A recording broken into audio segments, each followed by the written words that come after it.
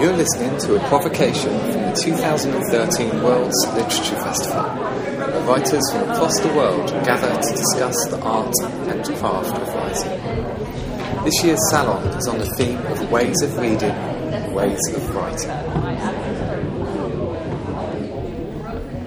I'm going to talk a little bit today about the contexts of digital technologies and how it's affecting both how we write and what we write, things like that. So, start with something fairly self-evident. Our sense of self is malleable, plastic, relational, and always changing. Who we are and who we think we are depend on the context in which we find ourselves: historical, geographical, socioeconomic, technological, cultural. These contexts determine the way we experience and think about ourselves, and thus they determine our literary self-expression, if and how we write ourselves into being. So today I'm going to focus on digital technologies and how they're changing our experience of self. But first, in order to illustrate this idea of the effect of a context shift on literary expression, I'd like to take a look at a Japanese genre of fiction called the I-novel. In Japanese, it's shishosetsu, or watashi shosetsu. The I-novel first emerged in Japan at the beginning of the last century, and prior to this, Japan had been a closed country for almost 250 years, a period of time which spans the Enlightenment, the Industrial Revolution, the French and American Revolutions, really right up until the beginning of the American Civil War. During this time, Japan was ruled under a very rigid feudal system in which the self was experienced perhaps less as an independent and individual identity and more as an interdependent or collective entity. And after Japan was forced to open its borders, within a very short period of time, Japanese writers and intellectuals came into contact with Western science, philosophy, literature, art, and ideas like liberation, equality, feminism, human rights, were part of this. Naturalism and notions of the individual self inspired Japanese novelists to experiment with first-person narratives. Drawing from real life, they inserted themselves into their stories, creating a gray area of semi-fiction, which blurred the bounds between public and private as well.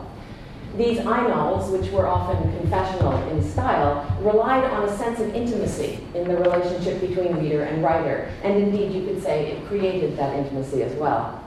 The genre was born out of a historical context shift, which radically widened Japan's relationship with the world, and which allowed Japanese writers and readers a new way of experiencing and performing the self.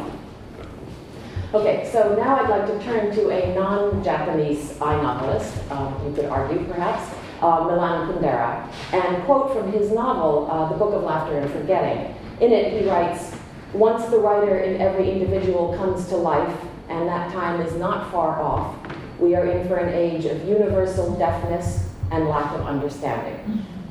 So in this noisy digital age, I think it's hard not to agree. And just by way of context, Kundera was writing The Book of Laughter and Forgetting in the mid-70s. The word internet was first used in 1974. The first two computers were linked in Silicon Valley only 5 years earlier, in 1969. And by 1994, the first few online diaries or journals had started to appear. By February of 2011, there were over 156 million blogs in existence, and that's not counting Facebook or Twitter. So, in the 3.5 decades since the Book of Laughter and Forgetting was published, this explosion of digital media has led to what Tom Chatfield, writing in The New Scientist, calls, quote, "a democratization of written language unprecedented in human history." Chatfield is the author of a book called Netomology, a linguistic celebration of the digital age. And he writes that thanks to more than 2 billion internet-linked computers and 6 billion internet-linked cell phones in the world, we are all both authors and audiences. So there may be some class-based assumptions in his statement worth questioning, but I think what he's saying is basically true, that as a result of this technological context shift, we're all both authors and audiences, and that the tools we're using are democratizing written language. So, is Kundera right? As the writer in every individual comes to life, are we in for an age of universal deafness and lack of understanding? Or have we already, through Facebook and Twitter, achieved this? So that's the first question I'd like to offer as a provocation. And without attempting to answer it just yet, I'd like to move on and consider a couple more. The first is, how is our new technological context, the internet and the ubiquity of writers, changing our experience of writing? In other words, how we write. How is it changing our literary output? What is being written? And how is it changing our sense of self, of being a self in the world? So in order to address the first question, how is technology changing our experience of writing, I'd like to share a personal story. I just published a new novel called A Tale for the Time Being, and it's a novel that very nearly wasn't. During the decade since my last book was published, I'd abandoned several manuscripts before starting on this one. This draft grew quickly into a huge and unwieldy thing, and as I struggled with it, I was aware of a growing sense that my mind no longer worked the way a novelist's mind needed to work. I didn't understand why, but by 2009, I'd pretty much given up on the novel, and I'd also given up on thinking about myself as a novelist, too. So then I was invited to a 3-week writing residency in a cottage in the woods where there was no Wi-Fi or internet connection. I'm a heavy internet user, so when I heard this, my initial reaction was just outrage. This is ridiculous, you know. What kind of neo-Luddite place is this? Everything I need is online. You know, my RSS feeds, my bookmarks, my links, to all my research. You know, I can't possibly write without the internet. But in the end, I accepted the invitation, and I guess I'd like to share a little bit about what I learned about my mind unplugged. So I moved into my little cottage, set up my computer, and immediately tried to launch Firefox and check my email. But since I couldn't, I opened the draft of my manuscript instead. Within moments of confronting the first page, grave doubts and questions started to arise, as of course they do when you're writing.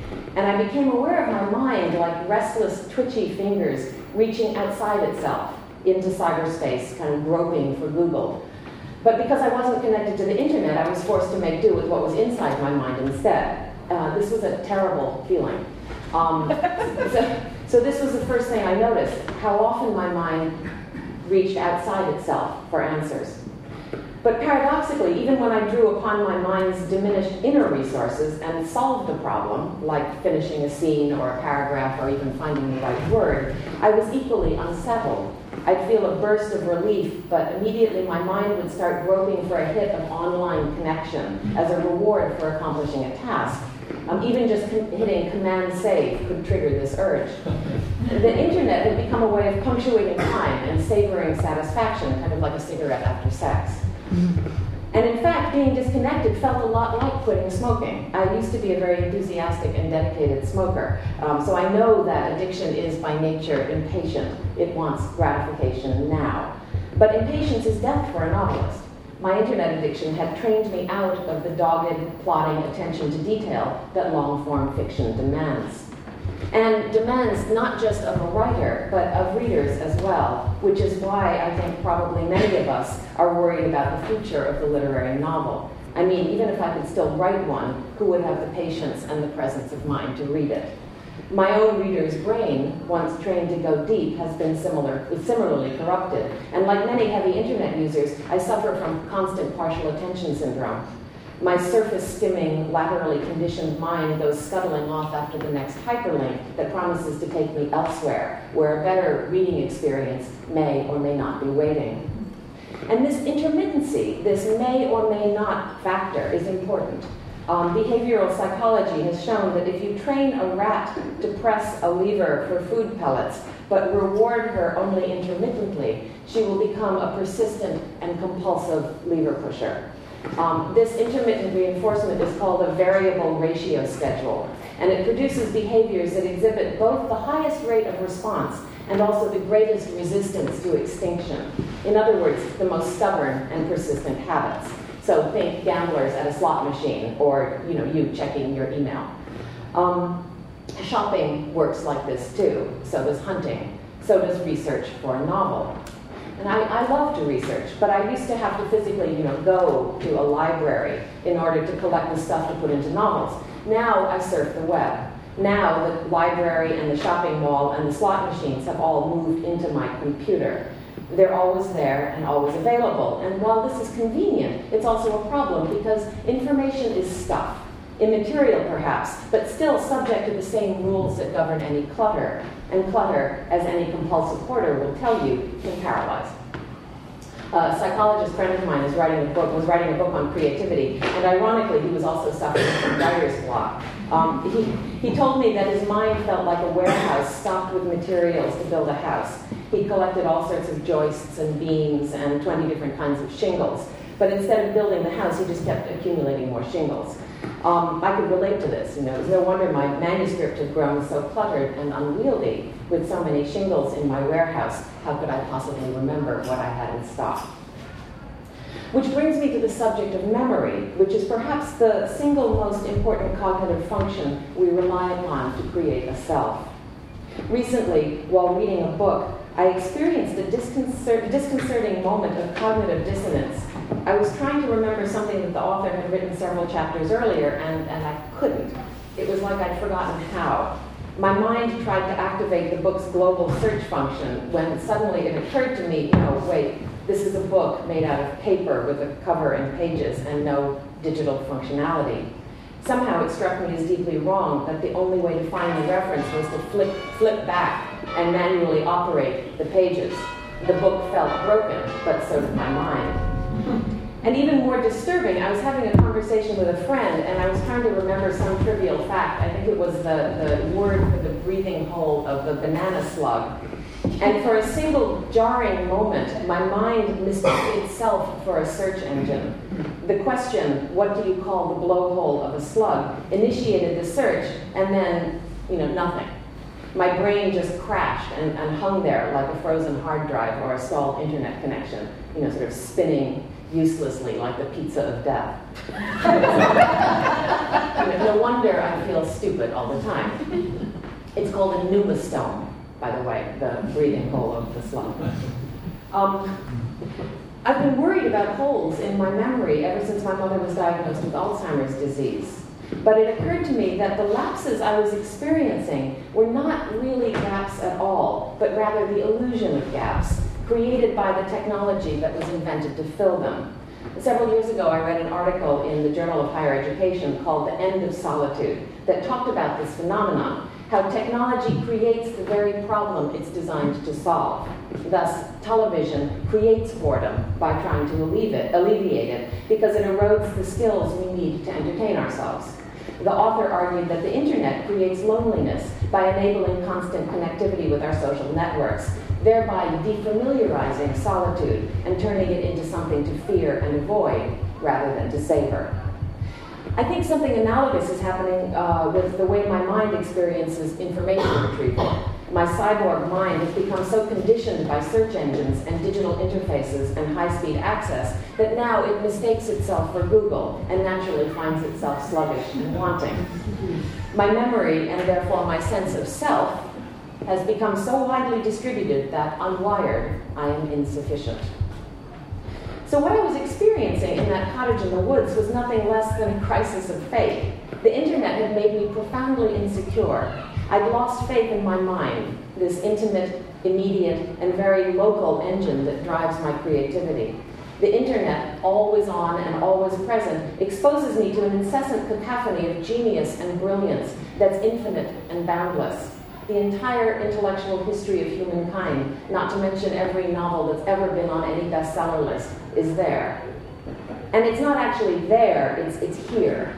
All those brilliant genius minds of human history have taken up residency here in my house, in my study, in my damn computer, on my lap. They're right here lurking behind the thin and insubstantial layer of pixels that represents my flimsy manuscript, my feeble thoughts, and my woeful words. And now it's not just the brilliant geniuses, it's everyone. When the writer in every individual comes to life, jostling for eyeballs, for likes and tweets and hits and unique visits, then what's the point? Why add to the cacophony? So it's no wonder I was having trouble focusing. No wonder I was losing faith in my writerly self. No wonder I thought I would never finish another novel. Luckily, the sense of self is malleable, plastic, relational, and always changing. During that 3-week retreat in my little unwired neo-Luddite cottage in the middle of the woods, I learned something about neuroplasticity and about how my brain has been reconditioned by digital technology, but also about how quickly it's able to snap back once the context shifts. 2 weeks into the retreat and away from the internet, I scribbled in my journal, "Oh my God, I have my mind back. It's back. I'm back. What a relief." I brought the manuscript home and started strictly moderating my online time using a really great application called Freedom. I'm still a pretty heavy internet user, but I did finally manage to finish the novel. Okay. So I'm going to skip over the question of how technology is changing what is being written, because I think perhaps we can pick that up later. But instead, I'd like to move on to this last question. How is it changing our sense of self, of being a self in the world? And Chatfield makes another interesting point. He says, our young tools have combined the instant and the infinitely reproducible, and are steadily blurring the bounds between private utterance and public performance. Now, he's not talking about the girl walking down the street in New York screaming into her mobile phone to her boyfriend. Chatfield's concern is with writing as a public performance of self. And to illustrate this, he looks at the acronym LOL. And he says, the person who types LOL is rarely, if ever, literally laughing out loud. Rather, they're framing their words within a kind of stage direction, a present tense commentary designed to communicate the conversational emotions that writing, outside the most elaborately crafted literary examples, cannot usually convey in the absence of a human voice and face. So embedded in this statement are some interesting assumptions. First, that writing is a self-referential act, which breaks down the experience of self as an absolute and singular entity and requires the writer to experience herself reflexively as an observer who's typing and the observed who is not. The textual performance of the self through writing also requires the creation of a fictional or narrative present, which deviates from other more, quote, reality-based presents. And then the third is that the person who types LOL is usually lying. Or, if not lying, at least fictionalizing. Okay? Because textual performance requires a straying away, a kind of a prevarication, literally a straying away from truth or reality, whatever we think that may be. And this is what fiction writers do. We create multiple worlds.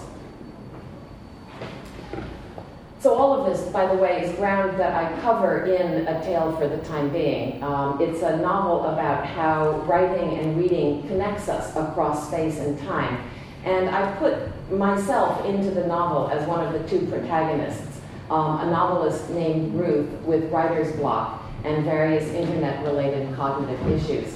Ruth, who, like me, lives on a remote Canadian island, discovers a diary washed up on the beach in the wake of the 2011 earthquake and tsunami, and she becomes obsessed with finding the writer of the diary, who's a suicidal Japanese schoolgirl named Naoya Sukani, who Ruth believes has written the diary just for her. So the novel plays with semi-fictions with multiple narrative presents, the relationship between reader and writer, the creation of many worlds. But unfortunately, I don't really have time to go into this now. So if you're interested, maybe you'll read the novel. Just to conclude, then, the internet is turning us all not just into writers, but into fiction writers, into cyborg fiction writers with attention deficit disorders. The bounds between public and private and fact and fiction are blurring, turning us into semi-fictional meta-heroes of our own I-novels. We're entering an age of universal deafness and lack of understanding, not to mention loneliness, as our social networks exacerbate the problems they purport to address. True? Who knows? Personally, I think the outcome will not be as bleak as Kundera imagines. I hope that after we outgrow our adolescent attraction to our new tools, we may see a widening tolerance for and also a more nuanced understanding of narrative. Because when a person experiences the self reflexively as performance or story, the relationship between the self and the world starts to shift. Reflexivity opens up a tiny gap between who we are and who we think we are. we realize that our stories are not ourselves, or perhaps that we are nothing but the stories we tell ourselves. Either way, our stories are not fixed and absolute, but rather flexible and relative, or at least relational. They exist so that we may be in relationship to each other. And as we learn to take our stories more seriously and yet hold them more lightly, I hope that we may become more open to other stories that are not ours, but which we understand may be equally true. And when we start seeing reality as a network of ever-changing contexts rather than a fixed and absolute truth, our sense of self may become more relational and less rigid. And perhaps this is what we're seeing in emerging social networks that span old-fashioned bounds of geography and nation-state. So much in the way that the opening of its borders to the world resulted in a contextual shift in the Japanese experience of a narrative self, perhaps technology and the internet are widening our conceptual bounds, opening our imaginations to the possibility of a more interdependent, distributed, and generous sense of self, and ultimately, a more intimate world.